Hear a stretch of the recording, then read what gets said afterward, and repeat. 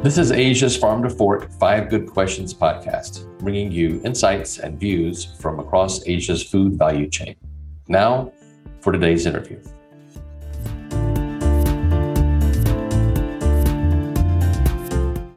Hi, everybody. I'm Du Kip, host of Asia's Farm to Fork 5 Good Questions podcast. And we're very thankful to have a really great guest with us today. We're joined by Mr. Han-Man Yip. He is a leader and a private investor in the alternative protein sector here in Asia. Hi, Han-Man. How are you? Hi, Duke. I'm doing good. Thank you so much. Thanks for having me on your show. Oh, thanks for making time to do this. We appreciate it. And in the spirit of the 5 good questions, we'll jump right in. Okay. Yeah. So starting off with, none of these topics are always easy ones to get into. Some of these are quite challenging, a lot of moving parts to all of this. But first one I wanted to get into was something that the United Nations released earlier this year. They had their annual State of Food Security and Nutrition in the World Report. And just a few months ago, and according to the latest data, the number of hungry people here in Asia rose from 418 million to 425 million. That means, unfortunately, Asia is leading again in this ominous category of being the home to the most number of people affected by hunger. Clearly, we have a lot of work to do. We have to specifically do a better job in ensuring a safe, nutritious food supply and that it's accessible to more people here in Asia. What role can technology play in addressing this particular issue? Yeah, if I could provide a little bit of a background. So the current method of agriculture has its roots dated back almost 11,000 years ago. The same principle of growing an animal to get the protein has not changed much. It takes, for example, 3 years to raise a cow before it can be slaughtered for its meat. Well, this approach of producing protein is very inefficient. So as our population grows, it contributes to the problems that we are facing, such as climate, our health, and animal welfare. This is where technology comes in. So technology, especially food tech or alternative protein, allows us to produce more food, emit less greenhouse gas, uses less land and water to feed a growing population. Let me share some examples, especially 3 areas that I've started, invested, and still very passionate about. The indoor vertical farms, this is how we first started. The technology today, with the size of a 0.4 hectare, which is about 4,000 square meter, almost the size of a football field, indoor vertical farms produces the equivalent of at least 1.6 to 2.4 hectares compared to outdoor farming. This is at least 4 to 8 times more production. So, and then in the process, no pesticides are used, no topsoil degradation, no worries on border lockdown or supply chain disruption. You essentially can have the food produced on a consistent manner. And if you turn to plant-based meat, which is very popular these days, I just got back from a trip from UK where I toured a facility containing 5 10 stories tall bioreactors. Each of them produce plant-based chicken protein equivalent to about 1.5 traditional chicken farms. And it only takes 8 people in a centralized control room to manage these facilities of 5 10-story bioreactors. Less land, less water, less greenhouse emission, and zero use of growth hormones, and there's no need for antibiotics. And the one that we've seen a lot of investors putting a lot of investment in is cultivated meat or cell-based meats. I have also the pleasure to witness and also taste Asia first cell-based meat. And there was this opening at Bedok, where Singapore is the first in the world, or in Asia actually, to have a 6,000 liter bioreactor housed in a 3,000 square meter facility that can produce tens of thousands of tons of chicken meat every year when this comes on board. So technology offers a way for us to grow food sustainably, and especially to feed a growing population while addressing the climate change and health and also animal issue. Yeah, thank you for that. That's a very, very insightful and not too dissimilar from what we hear from a lot of folks around the role of technology. I'd like to maybe pivot a little bit. You just mentioned Singapore a few different times there. And of course, you and I are both sitting here today in Singapore. And to give some context, one of the big points that has been notably Singapore with food, particularly is the 30 by 30 initiative, this food production target that's in place for Singapore. As you know, it's the ambitious goal that's to ensure 30% of the country's nutritional needs are met through local production by the year 2030. As we're moving closer, because time has seemed to slip right through our fingers here in the last couple of years, especially, we're getting closer and closer to that target. What are some of the steps Singapore needs to consider to make sure that it reaches that ambitious goal? Yeah, I must say, interestingly, for my career path, I think I'm a telecom engineer. I've always been in telecom, IT, and so on.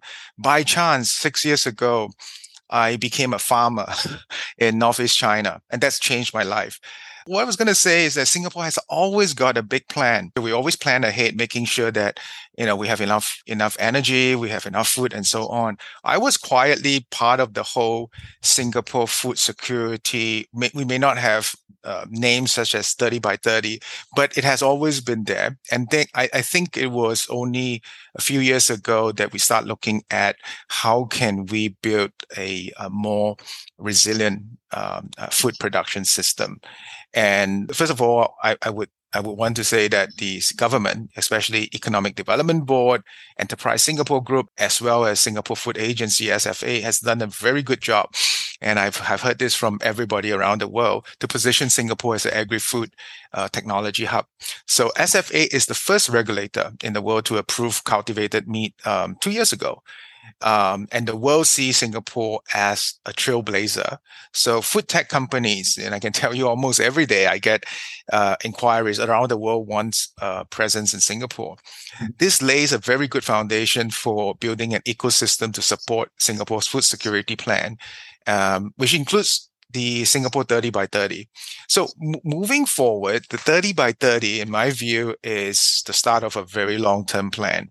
I would recommend continue the great momentum that we have started. And to me, focus on execution on the short-term goals while continue push for food production self-sufficiency in the long-term plan. A few things that I came to my mind was we have been doing pretty well or SFA has been doing pretty well in getting the stakeholders involved, offering grants and in tenders and also building talent. So we should continue to get the stakeholders, which includes food suppliers, manufacturers, and distribution partners, to look at constantly improving the productivity and the resource efficiency. I can give an example. In the very early days when I was helping a US plant-based meat company to distribute to land in Singapore, it was very, very difficult to try to even get your product on the shelf. But now things are a lot easier. At that time, we have a group that we talk about how about a Singapore branded product. If it's made in Singapore, it will be a dedicated shelf. It was not a good idea, but now it is an idea, and you get to see a lot of Singapore produce. Providing research grants and land tenders to food companies to produce food that contribute to our food security, that should continue to happen. We've done some pretty good results. The last, but most importantly, there is a shortage of talents from anywhere from strain engineering, bioprocessing engineering, cell culture development, and all this that is important for the growth of cell-based agriculture in this part of the world. So all these three areas, we have the plan. We just continue to execute that. My personal favorite would be consumer awareness and consumer education. This is important because we need to involve the consumer in the very early stage of our development so that they don't feel left behind. And by the time, it could be years, if not decades, when we have the perfect product that is sustainable and so on, they need to be very willing to purchase and eat it. So that consumer education, consumer awareness, I think is something that we could pay a little bit more attention. Makes a lot of sense. The world is changing. Singapore is, in many senses, especially here in the region, at the center of a lot of that. So makes a lot of sense. Well, I'd like to move not too far away, but look at food security, food insecurity a little bit deeper than a different lens, through a different lens. There are 3 C's we hear a lot about these days. Of course, COVID, coming out of COVID and the pandemic globally. climate change, which you touched on a little bit earlier, which we'll get into here, and of course, a conflict, right? Conflict in Europe and disruption to food chains around the world. So earlier this year, CropLife Asia and the ASEAN Secretariat worked together to conduct a policymaker survey, climate change impact to ASEAN agriculture, that was jointly together. And one of the I guess takeaways from that was that more than half of the policymakers around Southeast Asia cite climate change impact as the biggest obstacle for food systems in the region. Not that surprising, frankly. With COP27 in Egypt looming next month, and you touched on it earlier, are there certain steps you would recommend from where you sit with respect to the region's food policy environment with climate change mitigation or adaptation?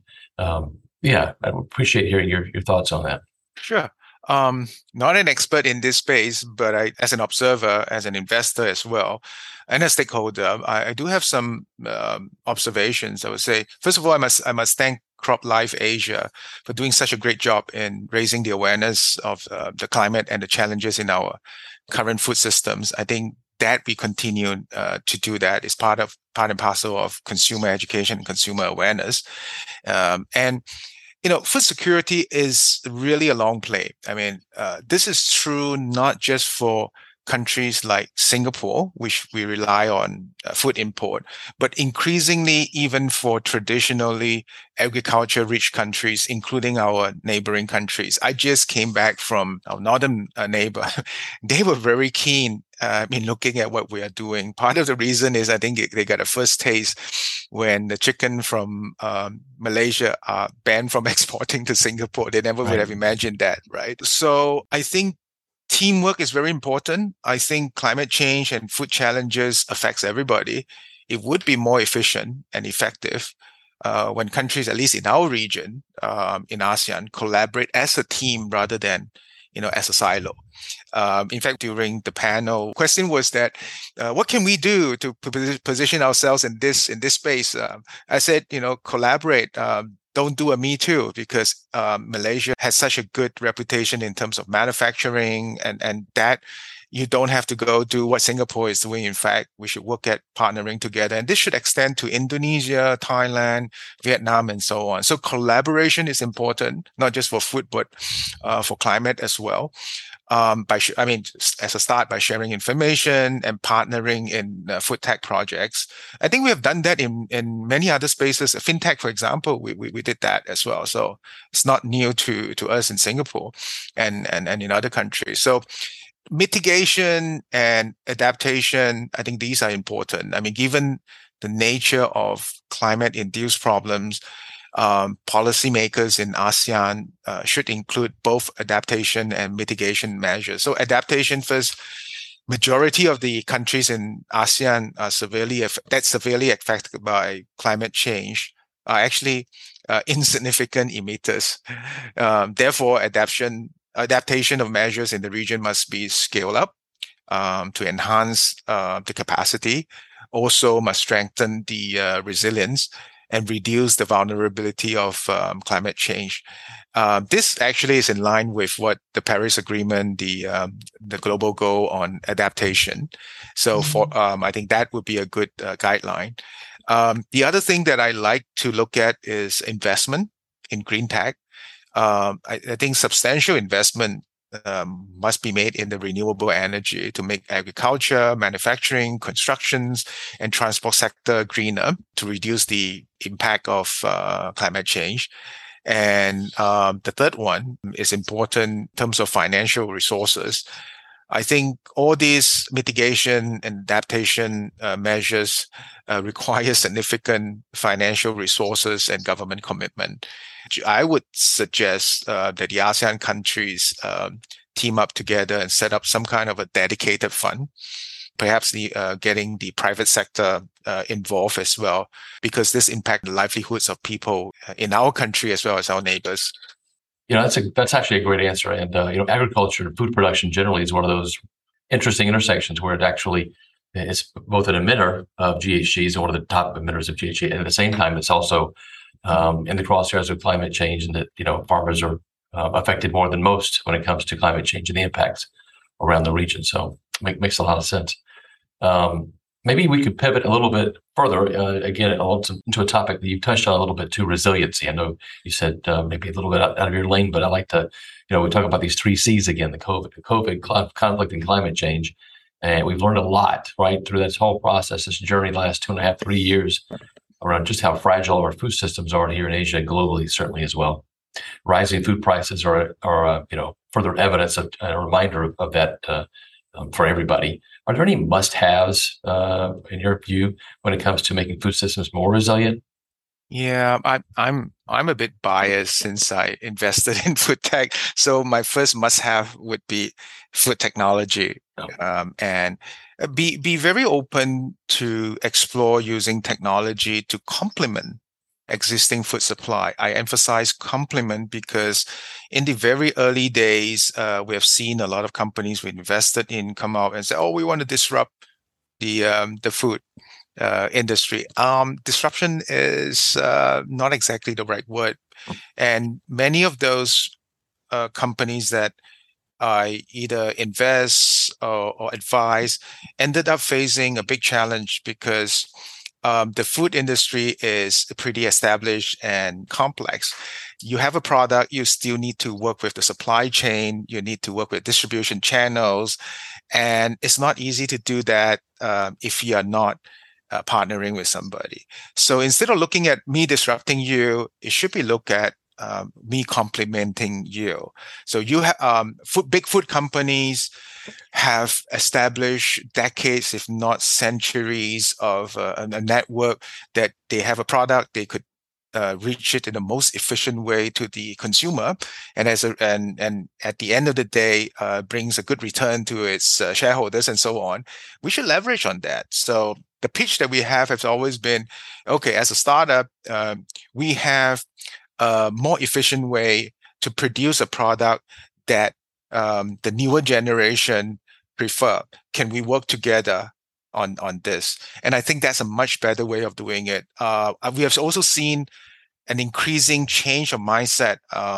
If you look at it, I could summarize just the meat industry, the big meat companies like Tyson's Food, Nestle, Unilever, JBS, BRF, Cargill, these are the big ones, has already started investing in meat alternatives, and some they just outright acquired them before they hit a valuation of a unicorn.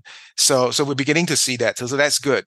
The second thing I think is important is mindset change and acceptance, because we are so used to getting food that we stop thinking about the consequences of what they're doing. And then we start looking at something new and not able to accept it. So climate change affects everyone, right? Even for agriculture export countries. So government should look at include food security and food self-sufficiency as part of the nation's policy. Before that, they don't think much about it. As I mentioned earlier, was agriculture rich countries just never give some thought about it. But I think the past few years, the three C's you mentioned start making a lot of governments look at things very differently. So the mindset change is important at the government level all the way down. And they should start looking at alternatives to produce food, which again go back to food tech, alternative protein, and also encourage a more sustainable way to produce food in the old manner, meaning industrial farm. But you can all still produce food in a much more sustainable manner than the old way of doing it, using some form of, doesn't have to be deep tech, but just some form of a technology or practices, right? I am actually very encouraged to see two of the largest economies in the world setting very good examples, the US and China.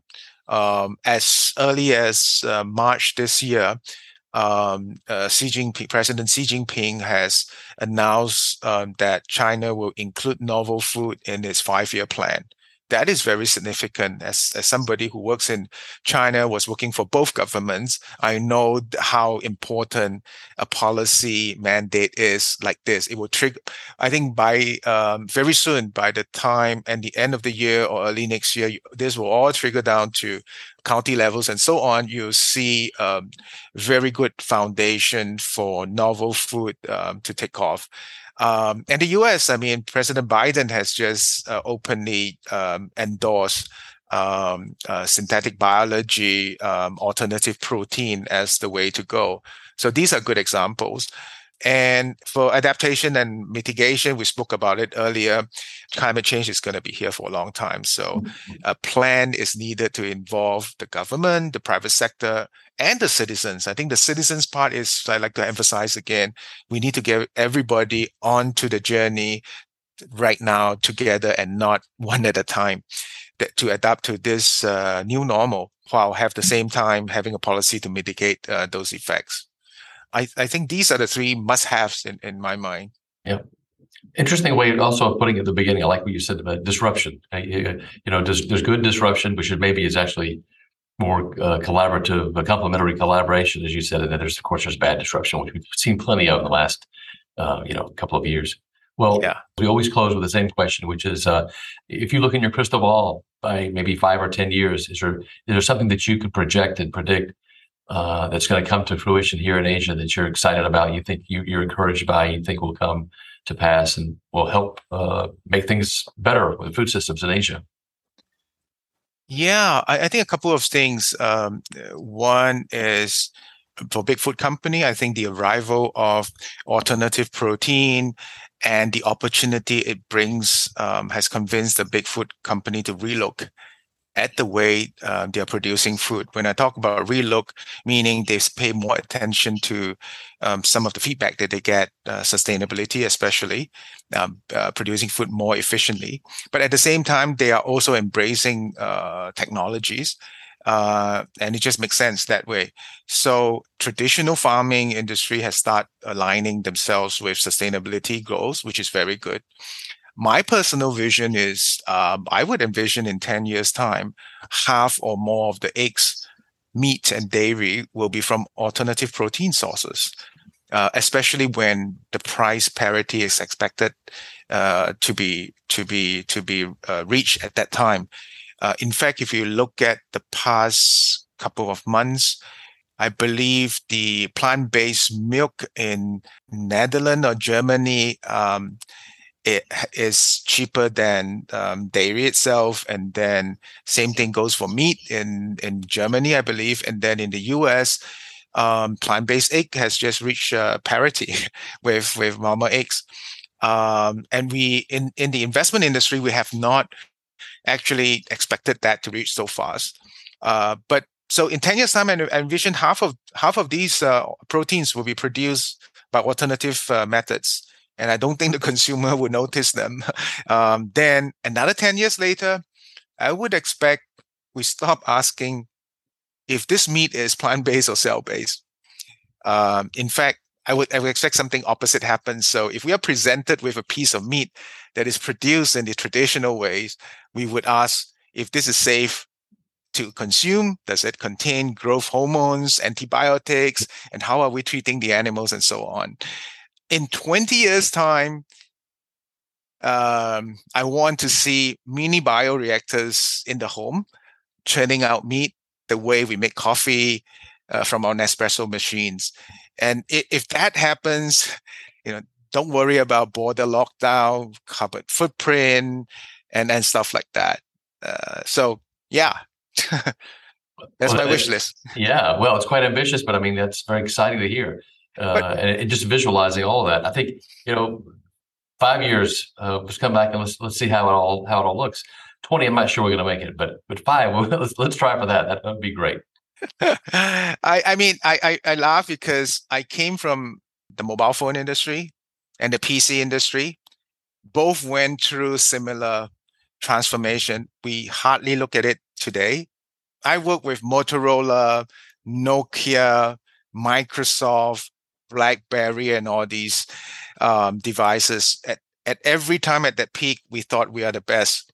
But then you look at what happens 30 years later, the smartphone and has changed everything and changed our life. I mean, we hardly talk about that, but it takes a few decades. Mm-hmm. Same thing for PC. I was working with Microsoft, and Bill Gates, my CEO, would say, our vision is to have one PC in every home. When I was at university doing programming, we were still using punch cards. And I have to book time at the mainframe to do that.